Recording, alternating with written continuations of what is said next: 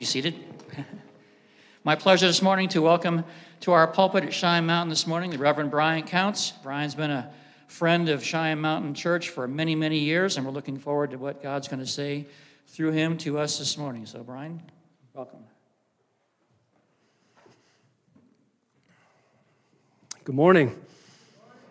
It is good to be back with you to see some faces. Of course, we're all masked, so it's kind of hard. I'm here often enough where I just about get some names and faces, and then you go and mess with me this time.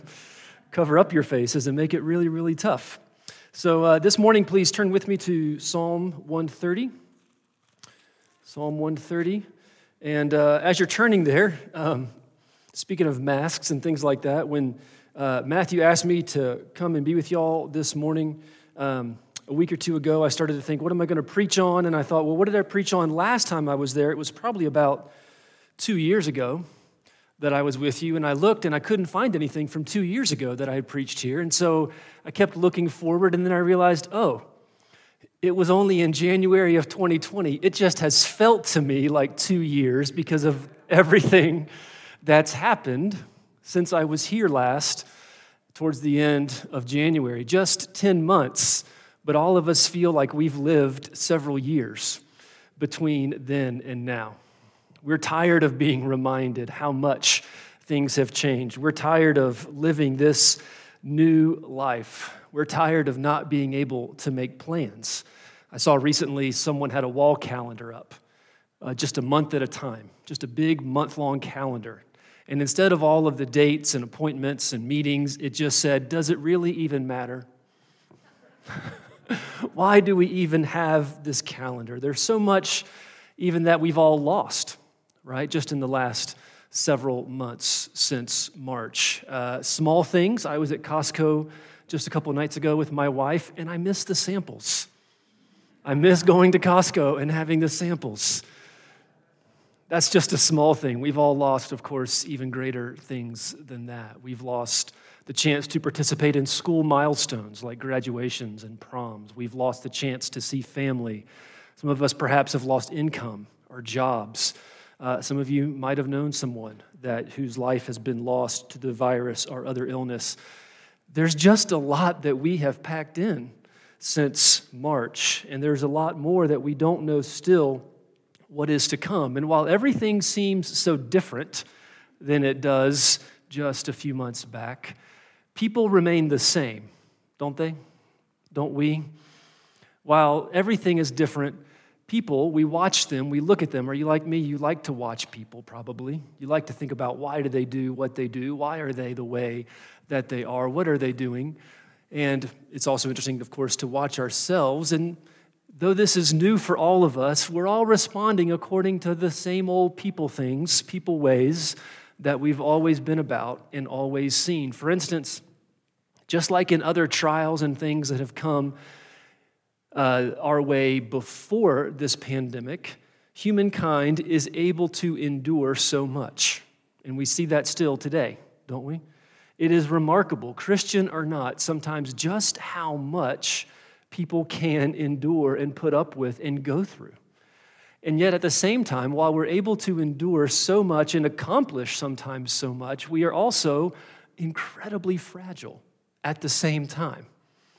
And what I mean is, you and I can be taken out by one little word from one person. If the right person says the right word to us, it undoes us. Just one word. Or we can be taken out, of course, by a sub-microscopic virus also. So we can endure so much, but yet we're also so fragile. And I hope if you and I have seen anything these last few months, is that in many cases, most ways, you and I are helpless. And that's a strong word, but I choose it on purpose because it's true. You and I have been surrounded by a sense of helplessness these last few months. And what do we do when we come into contact with that reality that we're helpless? So often we just want to shut it down. Don't think about it. Don't admit it. Turn around. Find something to do. Find something to be in charge of. Find something to control, because I don't like to feel that I'm out of control. I don't like to feel that I'm helpless. And I think of Psalm 130 during times like this because it shows us the kinds of things we can do that we can turn to, that we can say and meditate on when we are helpless.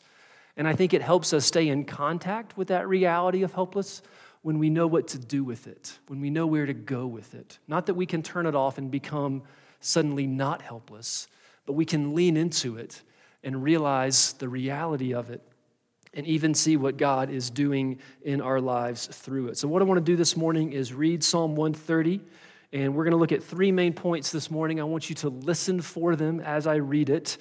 The first is that when we are helpless, we should cry out. The second is that when we are helpless, we should remember. And the third is that when we are helpless, we should wait with hope. So cry out, remember, and wait with hope. Listen for these things as I read God's word for us this morning. This is Psalm 130. Out of the depths I cry to you, O Lord. O Lord, hear my voice. Let your ears be attentive to the voice of my pleas for mercy. If you, O Lord, should mark iniquities, O Lord, who could stand? But with you there is forgiveness, that you may be feared. I wait for the Lord. My soul waits, and in his word I hope. My soul waits for the Lord more than watchmen for the morning, more than watchmen for the morning. O Israel, hope in the Lord, for with the Lord there is steadfast love, and with him is plentiful redemption, and he will redeem Israel from all his iniquities. Let's pray. Father, these words were written thousands of years ago, and yet somehow in your wisdom, you were thinking of us this morning, even as they were written down all those years ago. By your Spirit then and by your Spirit now, we pray that you would reveal your heart to us. We pray that you would reveal your truth to us, that it would comfort us, that it would help us, and that it would change us. Through Jesus we pray. Amen. So first, when you and I are helpless, we can cry out. And I want to point you to what he says there in verse 1. Out of the depths I cry to you. What are the depths? Well, often in the Psalms, the depths refers to deep water. The depths are the depths of deep water. And when he says, I'm in the depths, it's that sense. I hope you've never had this sense in real life, but you can imagine it if you haven't. It's that sense of treading water, your feet can't touch the bottom, and you're giving up. And the water begins to close up over your face. That's the metaphor the psalmist is using to describe his emotional state, to describe the reality that he sees around him. He's crying out of the depths. When you and I are in the depths, it's a place in life where we feel that we have no more control, where we feel that we're out of resources, where we feel overwhelmed and we're beginning to sink down. It's the place where we can finally admit sometimes that we're beaten and defeated and helpless. And I think, like I've said, for many of us, perhaps you've come face to face with that over the last few months. Maybe it's been through some other circumstance in your life before the last 7 or 8 months. But has there been a time where you have felt like you're in the depths and that water is about to close up over your face, where you're giving up, where you're out of control? We've been presented with that over and over again because no matter what you think about the danger of the virus, and I can imagine there's multiple opinions in the room about how dangerous it is, regardless of that, haven't we all been confronted over and over again with a sense of our own mortality over the last few months? Haven't we all been confronted with the fragility of our wealth and our income? Haven't we all been reminded that we are not in control? Sometimes we think we lost control back in March. Folks, we were never in control. We only have lost the illusion of being in control. We never actually were. And however this whole pandemic started or however it's been managed, it has changed our lives and we can't opt out. We have to admit that in many ways, whether it's this or some other thing in your life, there's a sense of helplessness. And when you and I are helpless, it can take us to different places. Where it should take us is to cry out to God like the psalmist does. But instead, it takes us to sometimes places of anger when you come into touch with your helplessness. We get mad And we get mad at all kinds of things. We get mad at other people. We get mad at government officials. We get mad at family members. We get mad at bosses. We get mad at school administrators, whoever it might be. But so often we're not really mad at the people our anger is directed first towards. We're angry at the fact that we're not in control. We're angry at the fact that this has been revealed to us, and it's very, very uncomfortable. Sometimes it takes us to anger, and sometimes it takes us to fear. Because suddenly, there's all these things that I really want to be in charge of, and I want to be able to control my health or my schedule or my plans, but I can't. And I've been talking with folks, I've been watching myself, and I've sensed in myself and others I've talked to more fear than any other time in my life. More sleeplessness, more anxiety, more dread. Sometimes it takes us to a place where we try to ignore it, or sometimes it takes us to a place where we try to self-medicate, either through streaming TV or more food or more alcohol or whatever it might be. Sometimes it just takes us to that sense of, I'm going to buckle down and work harder to gain control back of my life. And why do we go to these places like anger and fear and just the sense to numb it all? Why do we go to that? I think it's because you and I desperately want to be the heroes of our own story. And when we're helpless, that goal is not in reach. Heroes of stories typically aren't helpless before the enemy, but they're in control. And you and I want to be that hero of our story. We want to be the ones who throw ourselves a life preserver. But can a drowning man throw himself a life preserver? Of course not. The psalmist is saying, I'm in the depths. I cannot throw myself a life preserver. I need something outside of myself to come and pull me out of this deep water. And that's why he cries out of the depths, I cry to you, O Lord. O Lord, hear my voice. Let your ears be attentive to the voice of my pleas for mercy. Do you hear the desperation in his voice when he says, let your ears hear my voice, my pleas for mercy? I'm begging you, God, don't let me go down. Don't let me be defeated by this helpless situation that I find myself in. Note what he's not saying. He's not bargaining with God. All right, God, I'm in a fix this time.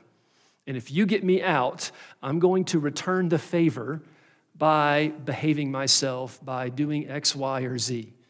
He's not in a position to bargain. Drowning men don't say, hey, throw me a life preserver and I'll make a deal with you. They're just begging for a life preserver. He's not saying, God, I've got 90% of this covered. There's just this one little slice that I need your help with. No, he is fully and completely defeated. And that is exactly where you and I need to be. And that's why times like these last several months can actually be good for us. Because we live typically in a place and lives full of resources and apparent control over things, and it can be very spiritually and emotionally actually healthy for us to get into touch and come into reality with our sense of helplessness, as long as we don't go to anger, fear, self-medication, but we go to crying out to God. So I don't know if there's a particular thing in your life that's coming to mind as I talk about these things, whether it's the pandemic or whether it's some other situation in your family or your work or something where you have had that sense of being in the depths.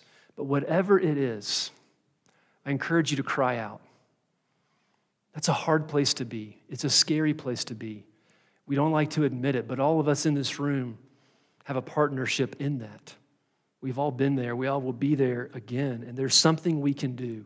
We can cry out. We don't have to go to anger and fear and numbing and distraction.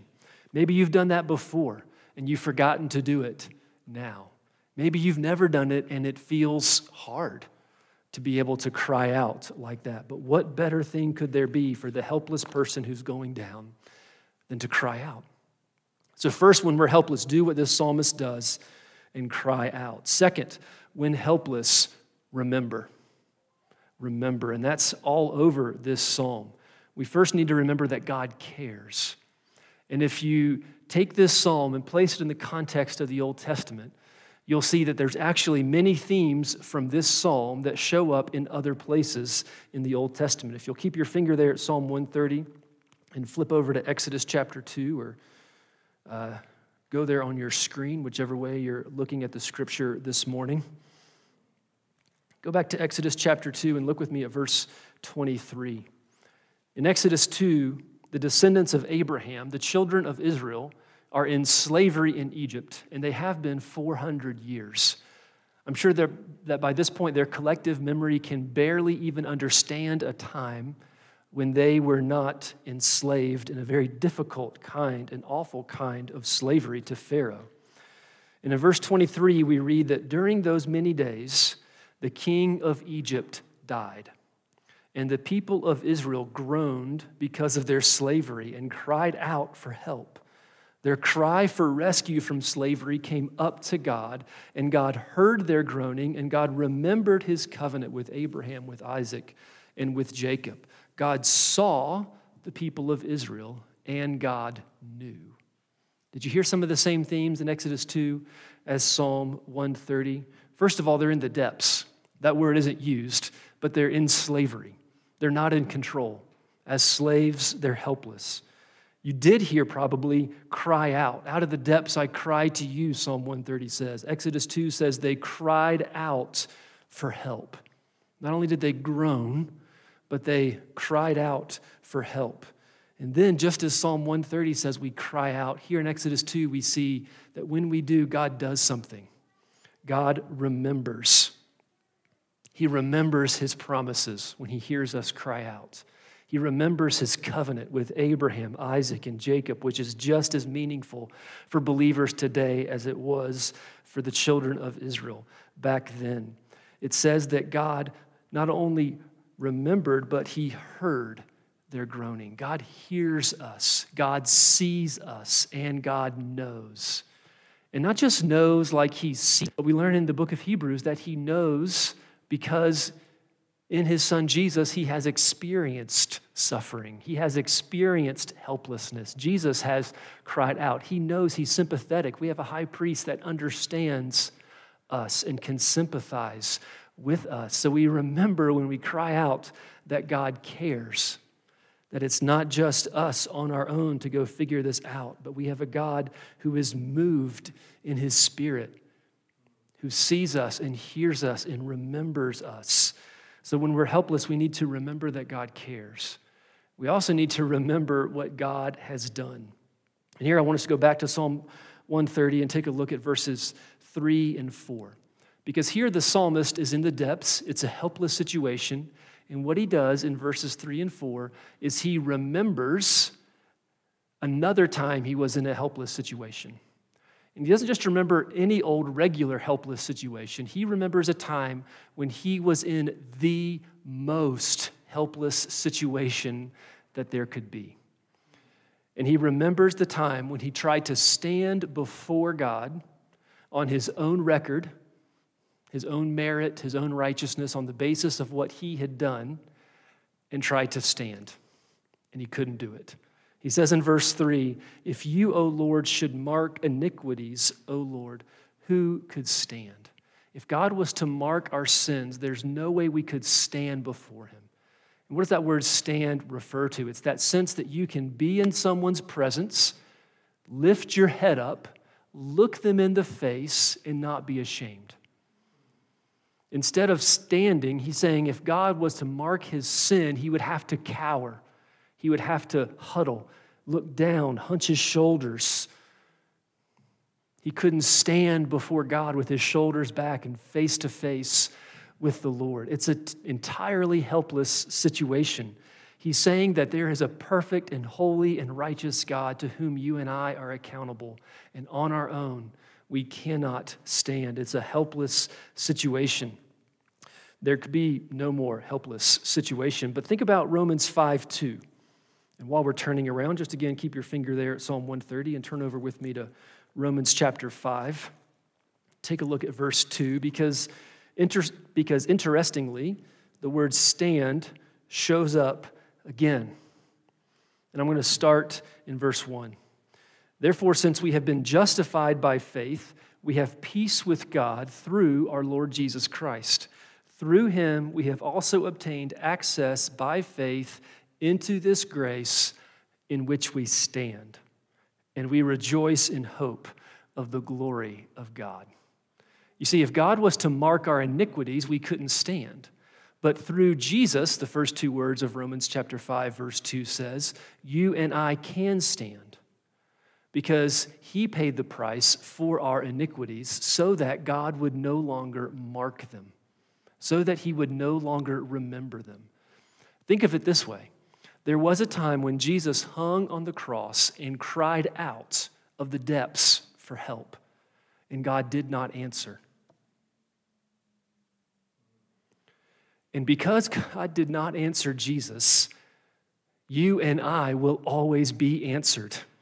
Because in that moment, Jesus paid the price. He paid the price for our iniquities so that God will always hear our cry for help. It's amazing news. Now we can stand.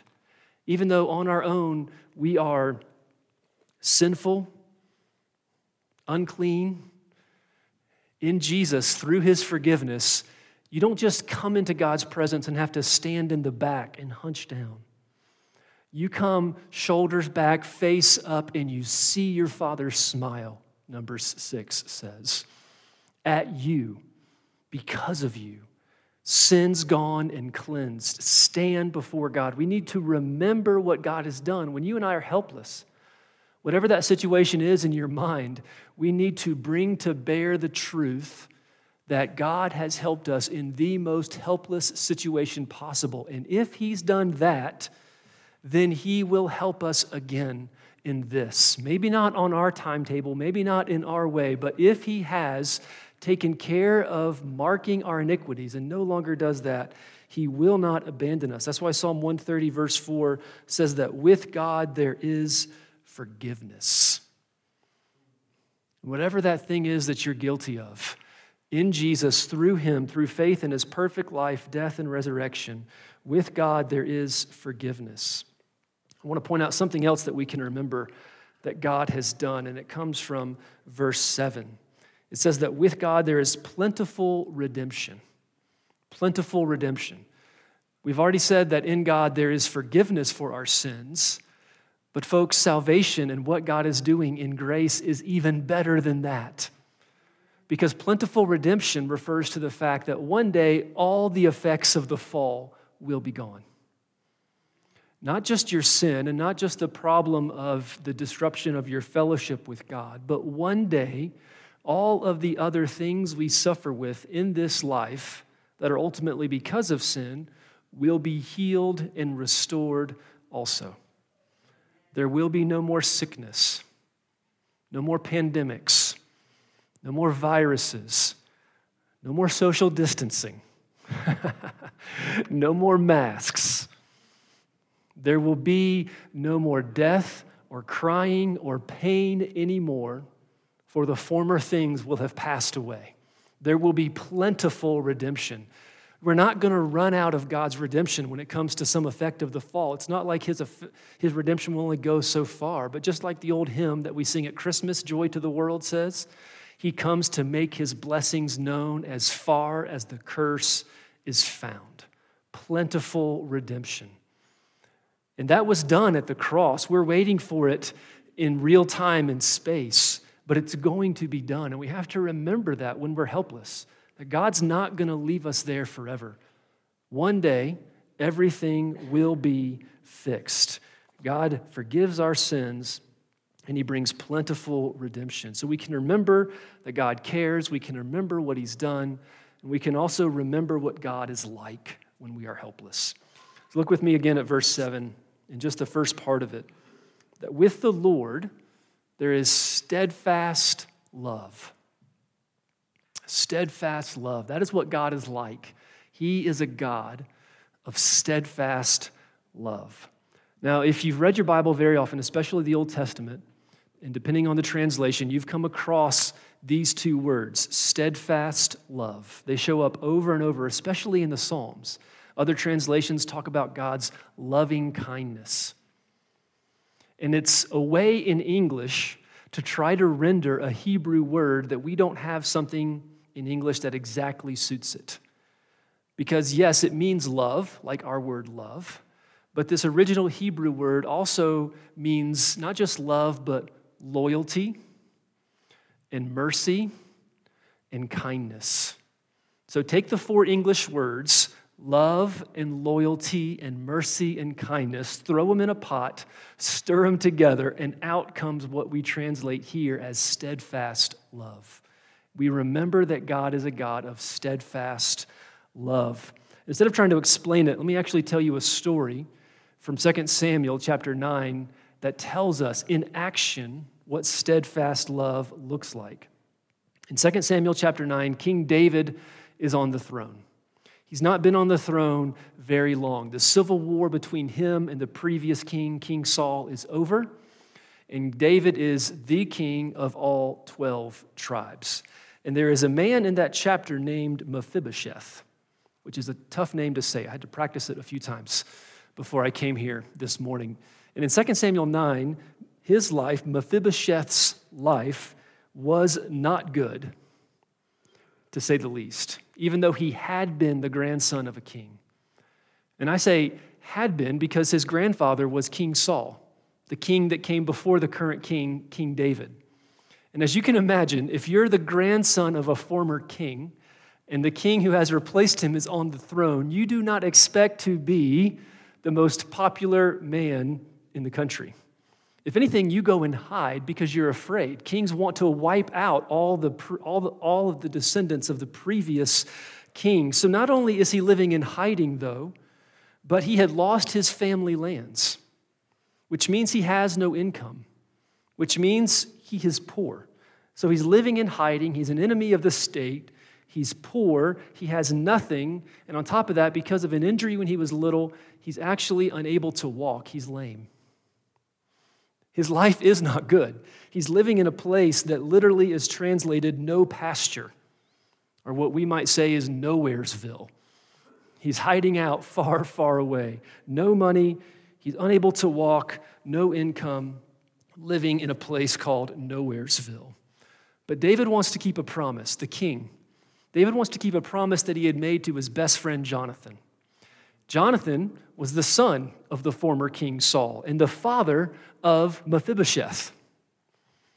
And David says, I want to keep a promise I had made to my friend Jonathan to be kind to the descendants of Jonathan and Saul. As a matter of fact, David says in 2 Samuel 9, is there anyone left of Saul's family to whom I can show the kindness of God? And in 2 Samuel 9, when it says kindness of God, in the original Hebrew, it's the same word as Psalm 130, verse 7, steadfast love. David says, is there anyone left of Saul's family to whom I can show the steadfast love of God? Which is a simple question, but it should be mind-blowing. Saul's family was his enemy.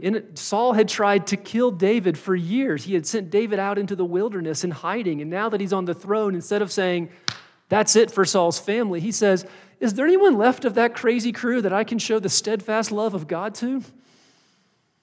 What? But he's keeping a promise. He's being loyal to his friend Jonathan. And so David finds out about Mephibosheth. He sends servants to get him. And imagine being in Mephibosheth's shoes. That's even harder to say, shoes after Mephibosheth.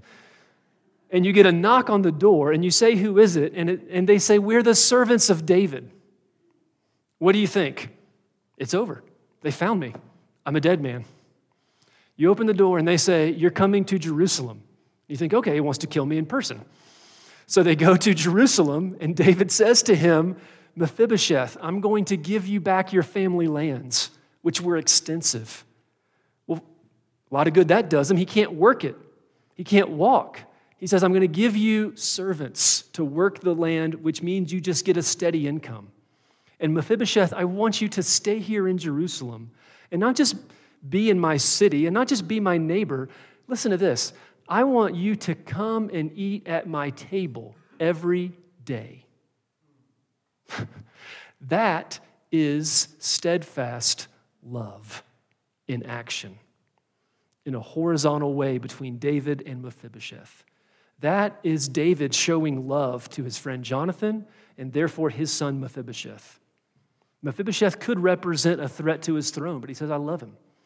And so I'm going to give him back family lands. I'm going to give him an income and make him rich. I'm going to let him eat at the king's table because I'm loyal to my promise. So I'm going to show mercy and I'm going to show kindness. So with the Lord, Psalm 130, verse 7, is steadfast love. And let me ask you, if David shows steadfast love like that, how good do you think God's steadfast love is going to be? Do you think it's going to be less extravagant than David's? Do you think it's going to be less amazing than David's? Absolutely not. God is going to take David's steadfast love and blow it out of the water in the way he treats us, by showing us love and loyalty and mercy and kindness. And when you and I are helpless, we need to remember that. We need to remember that God is a God of steadfast love and will not leave us on our own. We need to remember all that God has done. We need to remember that he cares. We need to remember what God is like. And you and I have to make a conscious choice when we're helpless to remember those things. Because if you're like me, when you're helpless, all you can see is your problems. All you can see is your lack of control. All you can feel is that sense of, oh no, my life's out of control. We have to make a conscious choice to remember these things. So when we're helpless, the first point was cry out. The second was remember. And now third and last, we need to wait with hope. And here I want us to look at verses 5 and 6 of Psalm 130, where the psalmist says, I wait for the Lord, my soul waits, and in his word I hope. My soul waits for the Lord more than watchmen for the morning and more than watchmen for the morning. Now, you and I can read those two verses of poetry in less than 10 seconds. But it's going to take us a lifetime to get it.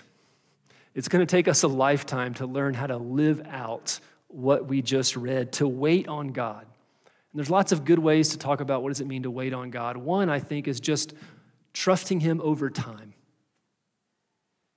To wait on God is to trust him over time. And I don't mean here from Psalm 135 and 6 that when we wait on God, we just sit on our hands and do nothing if there's something for us to do. If there's something you can do for the sake of your circumstances, then by all means, go and do it. The scripture is clear about that. But there's sometimes, yes, where there is nothing we can do. And what do we do then?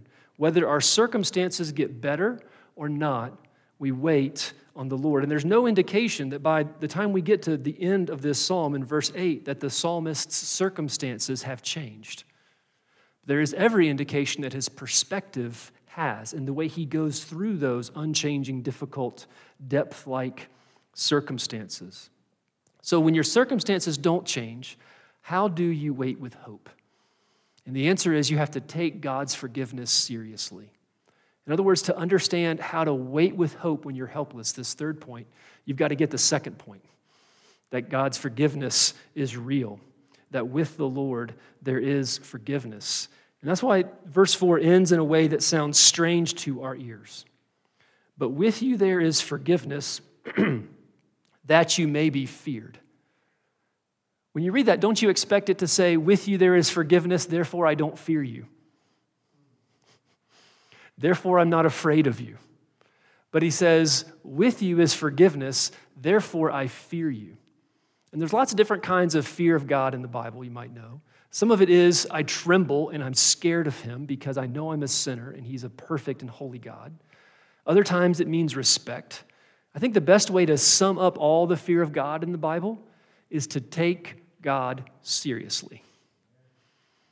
When you take him seriously, you fear him. And for the sinner before God's judgment, that might be fear. But for the Christian, you and I, who are no longer afraid of God's judgment because it's all been poured out on Jesus, what does fearing God look like? It still means taking him seriously. And that can mean taking his forgiveness seriously. Too often, I think you and I picture the Christian who is fearing God as one who has a healthy dose of guilt and shame that they live with constantly. But that's not the gospel. I think you can actually not fear God, listen to this closely, by not taking his grace and forgiveness and acceptance of you seriously. When Jesus has done everything to bring you into the presence of the Father so that you stand and see his smile, and you don't take that seriously, but you hang back and you say, yeah, but if you knew God, how bad I was, you wouldn't smile at me. Are you taking God's grace seriously? Are you taking Jesus' work at the cross seriously? No, with God there is forgiveness, that he may be feared. We stand in his presence, taking his grace seriously. And when we do that, we can wait with hope when our circumstances don't change. It's the logic of Romans chapter 8, verse 32. He who did not spare his own son, but gave him up for us all, how will he not also with him graciously give us all things? Hear the logic? If God gave us his son, quit worrying about it. If he gave you his son, do you think he's going to hold something back? Not at all. And the psalmist in Psalm 130 is saying, with God there is forgiveness, therefore wait. Because if with him is forgiveness, then he's going to give you all things. You can wait with hope. And when we do, we'll do two things which sound different, but really aren't that different. We'll watch and we'll sleep. And this psalm talks about that. It says that we wait for God more than watchman waits for the morning. Imagine sitting on a city wall thousands of years ago. You've got the night watch. You're struggling to stay awake. You're struggling to let your eyes pierce the darkness. And more than anything, you want that sun to come up. You don't want to be the one who has to raise the cry of a surprise attack. And so, more than a watchman waits for the morning, we watch for God. And I want to tell you something so beautiful about this psalm. The word mark in verse 3, that if he should mark iniquities, and the word watch in watchman is actually the same root word in Hebrew. The psalmist is making a play on words. He's saying, if you, O Lord, should mark iniquities, and he doesn't because there's forgiveness, God doesn't mark or watch our iniquities anymore. There's forgiveness. So if God doesn't watch for my sin, I'm going to watch for him when my circumstances don't change. It's this cool play on words there in the Hebrew. God no longer watches for our sin, so we're going to watch for him. And to watch for him when your circumstances don't change means you watch for him to maybe bring deliverance, maybe bring a change to your circumstances. Sometimes he does that. It means you watch for what he's doing in your own life as you wait when circumstances don't. And you also watch for Jesus to come back, because that's going to fix it all. That's the plentiful redemption, all the effects of the fall gone. So when we wait with hope because we take God's forgiveness seriously, we'll watch. And then I said we'll also sleep. And what I mean is this story from Acts chapter 12, and you don't have to turn over there. But I think Peter, who's in Acts chapter 12, got this psalm. And I think he got it because he falls asleep in a place where you would never imagine someone could fall asleep. And what I mean is, in Acts chapter 12, the persecution against the new church was increasing.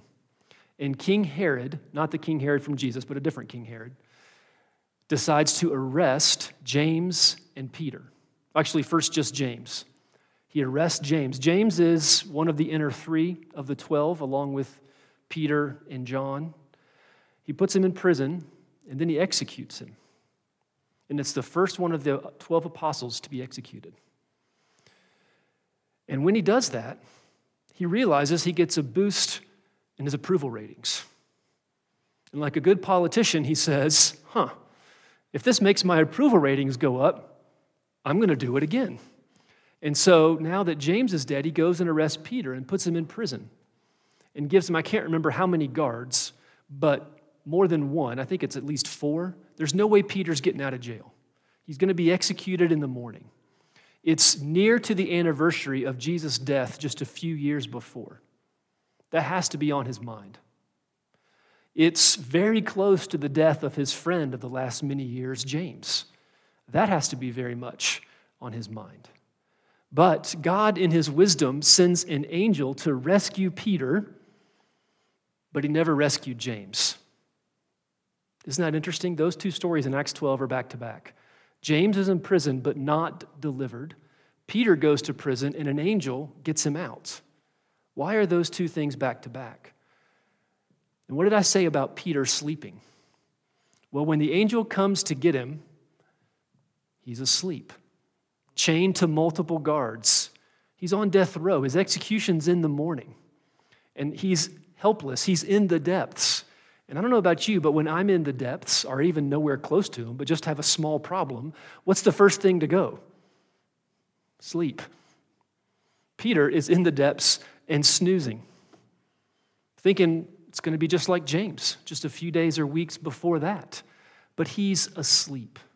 And I think that's one result of when we get this psalm deep in our bones, is that when we face the depths, we'll still be able to sleep. There's many other psalms like that, about how the psalmist lay down and slept. I woke again, Psalm 3 says, for the Lord sustained me. When we wait with hope, we can watch and we can sleep. So I don't know what the depths are for you, from your past, from your present, or maybe something for the future. But my hope is that when you hit those really difficult times, you'll remember what this psalmist does, and you'll cry out, and you'll remember, and you'll wait with hope. Let's pray. Father, we thank you that Jesus was the one who, for our sake and for our deliverance, cried out to you and was not answered. That you turned your back on him so that he might pay the price that we all deserve.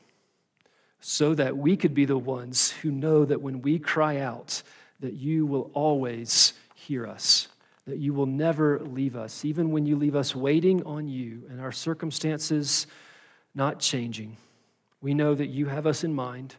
We know that you have a plan, and we know that you're at work. I pray, Father, that you would increase our faith because of the cross, even when things seem bleak and helpless. And I pray that we would be able to be those who can watch for what you're doing and can sleep as well. And we pray all these things in Jesus' name. Amen.